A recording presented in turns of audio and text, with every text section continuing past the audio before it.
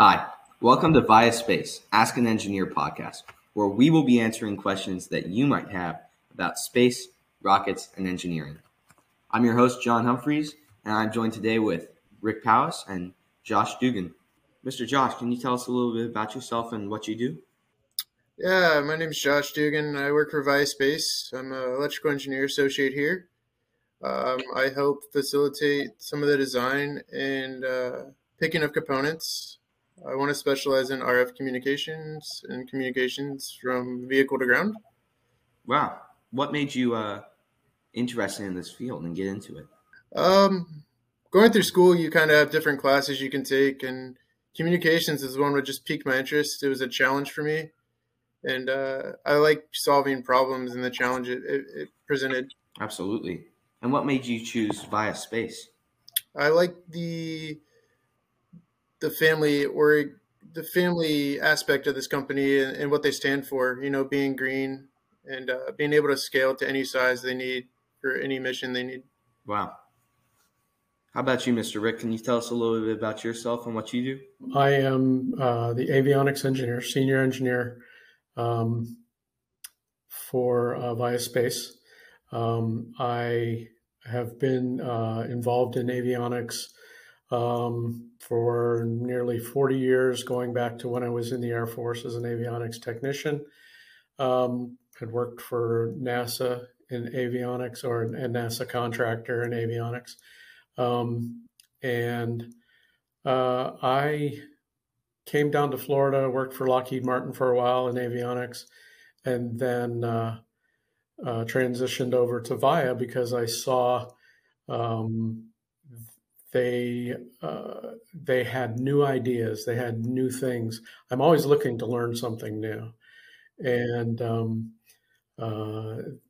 so they had some really cool ideas regarding their technology, and I just wanted to be a part of that. Absolutely. And what made you get into avionics as a whole? You know, you joined the Air Force, and what really inspired you to do that? I would have to say my uncle. My uncle was an electronics technician for NASA, and we got to talking. It was something that I always wanted to do. So I started with getting into electronics in high school. And then after high school, went into the Air Force. I've always been interested in aircraft. I'm of the era of the space race and everything, so it was something that I always felt was my calling to get into. And so being able to see how things had progressed, technologies progressed over the years, I've just been blessed to fall into something that I love to do. Absolutely. And what exactly is avionics? Avionics is, it's from the words aviation electronics. So it is specifically the melding together of the control systems, the navigation systems, and guidance of electronics as they relate to anything that flies, whether it's an aircraft or a traditional fixed wing or rotor wing aircraft, spacecraft. That's where avionics lives. Wow. So you mentioned your interest in aircraft. Have you ever flown in an aircraft, a plane? I've not flown. I have I've had the opportunity to work in a lot of simulators in aircraft and avionics simulators as part of a NASA job. We were tasked with doing some of the new air urban vehicles, kind of like think of it as a autonomous Uber, if you will, where you would get on an aircraft on one building and it would fly you to another without a pilot. This is kind of the task that we were put to by NASA. My master's degree is in autonomous vehicles. So it kind of lent its way toward that task. Wow, absolutely. Now, I would have to assume that rocket avionics and airplane avionics are very similar, like you said. And would you say that being in the Air Force and doing those avionics has greatly increased your ability here to continue that? Yes, absolutely. In the Air Force, even though it was a while ago, everything that I have done has moved me toward this career. And even in the Air Force, when you learn how to troubleshoot components, you learn how to troubleshoot at a level. You have to understand the first part of troubleshooting is understanding the system. So you have to know now. Technology has changed over the years, but all of the components remain the same. You still have accelerometers and gyroscopes and computers and the electrons all flow the same. It's just the new technology that they flow through. So if you learn how a system works at the most basic level, you can apply that to anything that you do going forward. Wow. Absolutely. Now, Mr. Josh, can you tell us a little bit about some of the challenges that you face when you take a rocket prototype on a small scale and you have to size it up to a full size? Yeah, so here the difference between our demonstrator and our Dauntless launch vehicle, demonstrators are prototype and had very little avionics and control systems on it. And the challenge has been incorporating the guidance, navigation, and controls in some of the new avionics pieces, especially on the guidance side, because some of those algorithms are hard to build and put together, and they're just time consuming. And it's getting everything to play nice together and fit perfectly. Wow, absolutely. Now, I understand you don't use a lot of software modeling programs. What are some steps that you take to measure twice and cut once? Well, CAD's a great example. You could put anything into CAD, and you could put it in your higher level, files, and make sure everything fits together. CAD's a great tool for that. Absolutely. Now, Mr. Rick, I understand that Vaya Space started working with pressure fit driven engines, but you have transitioned to turbine driven. Can you explain the difference between those engines and why you transitioned? Yep. I was talking, knowing about this question, I had talked to some of our propulsions group about this. This is more of a propulsions question, but it is because we started, and in our demonstrator, we used a nitrous oxide system. So it was a pressure-fed system. The physics and the complexity of the system now going to a liquid oxygen as our oxidizer has pushed us toward using a turbopump.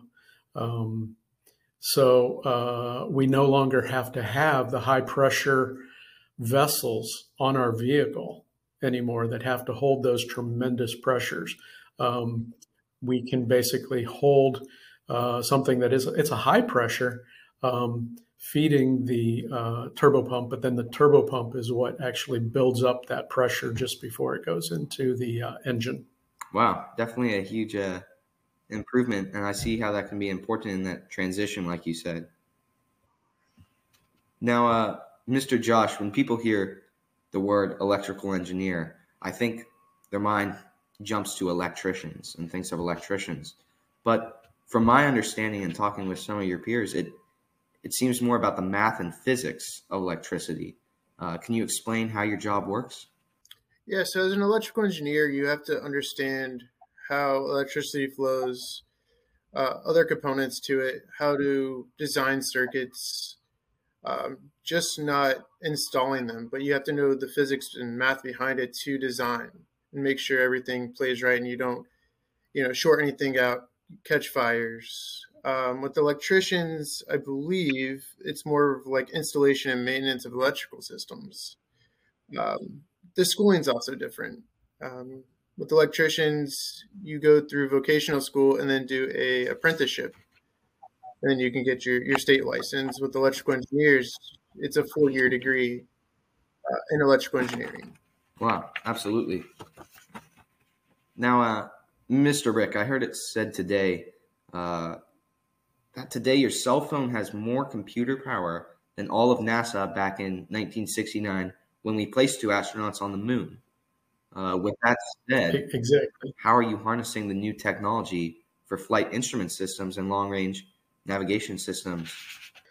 Well, one thing is when we, in 1969, the system that we did have for putting man on the moon, or just for getting a spacecraft into space, the computer itself was about the size of a small refrigerator, and it had much less power. So what we have when we are doing things for space now, we have a system. We have a thing that we called SWAP. It's size, weight, and power. So we have to make sure that we look at that. What is our SWAP for any given system? The SWAP for a computer back then was huge compared to what we have now. So we can put more computing power into a much smaller space with much less weight and much less power. So what that gives us as Vaya is, for every kilogram of overhead that we save in our vehicle, gives us another kilogram of payload to put into space. So this is why we're so careful with this. So as far as the technology is concerned, we're able to have much faster computer power than we had in 1969. And although I'm very big into looking at the historical systems, and I take nothing away from those engineers. They were geniuses, the ones that came up with these systems. I invite everybody to go and look at the systems that were on the Apollo modules, because they were very innovative in what they did with what they had. And I think that we as engineers can learn a lot from them in keeping that innovation alive in what we do. Absolutely. And another question I have, kind of adding on to this, is when you were in the Air Force, you worked with avionics, and now you're working with avionics again at Vaya Space. And have you seen that change in avionics as the time has passed firsthand? Yes. I used to teach at a college, and when the last thing that I told students that were getting ready to graduate was, just because you're graduating doesn't mean that you stop learning. As engineers, it is very important for us, especially electrical engineers, to pick up and keep learning, because the things that I learned as a young engineer are gone now. Most of them are gone. I've had to self-study. I've had to learn new systems and the way things work now, or my knowledge would become irrelevant. So in seeing and watching how avionics has progressed over the years, that is one of my favorite things about this job is if I'm not learning something, I'm bored, and so I have to keep on learning. Absolutely. Now, Mr. Josh, piggybacking off of a earlier question, what is your favorite thing about math? So with math, there's so many things I like about it, but probably the number one thing is problem solving. It teaches you confidence once you figure out, hey, I can solve these problems, and you can take that confidence all the way through your life. I had a teacher in high school that told me there's always more than one way to Walmart. So this is true with math. There's no one correct way to solve a problem, as long as you get to the final answer and it's correct.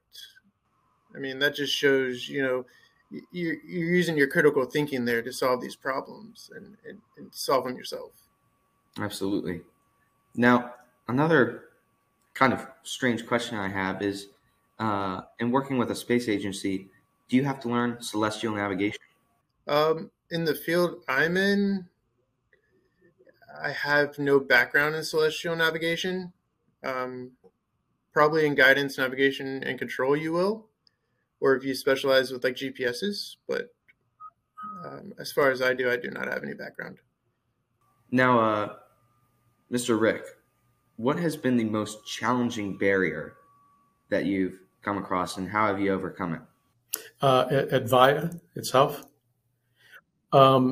it's the fact that this is such a new company, that we are doing things. Our department is very small, and we are doing things that have never been done before in this company, for one, and as a whole, with some of the engines that we're using. These are brand new engine technology, and we're learning how to control them.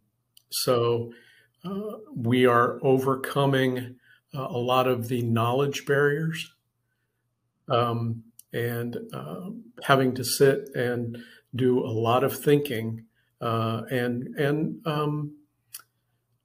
working with other departments to understand the intricacies of how the system works, so that we can apply our expertise to it. And so when you become an engineer, whatever kind of engineer you become, as an electrical engineer, I can't pigeonhole myself to just electrical engineering. I have to understand the physics and the mechanical side of things too, because of having to control how those systems work. So that's a lot of it, is just working across platform with other knowledges. Absolutely. Now, Mr. Josh, I know we talked about how important problem-solving skills are, but how important do you feel critical thinking skills are? And what do you do to sharpen your critical thinking skills? Yeah, critical thinking skills, it's very important in engineering, because you have to learn how to think outside the box and solve problems.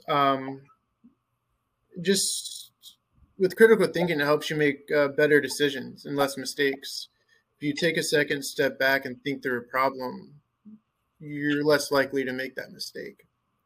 A good way to sharpen your thinking skills is collaborate with your peers. Turn your brain into a sponge and listen to everything they have to say, and you're learning through that process. Challenge yourself. Anyway, read, challenge yourself, question yourself. The more you question yourself, the stronger you'll be at answering these questions. Right. Absolutely. Now, kind of a question for both of you. We'll start with Mr. Rick. What's the favorite part of your job? Oh, the challenges. It's everything we've talked about. It's the challenge. It's the learning. It's having to apply myself. It's waking up sometimes in the middle of the night and having a eureka moment of having figured out something that has been on my mind. I do a lot of different things around here, and so I'll go to bed thinking about a problem and wake up in the middle of the night with an answer. The favorite part of my job is not going to work every day. And what I mean by that is this is my passion. It's more like a field trip every day, You're constantly learning. It's people say school is a bad thing, but in this career, you're always learning. So like you're almost in school again, and me learning every day is a passion.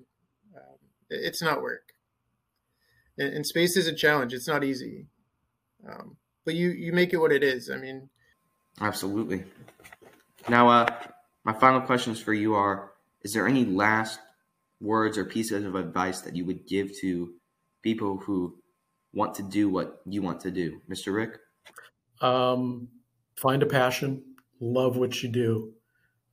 Because like Josh said, if you love what you do, it's not work. It's not drudgery to come to work.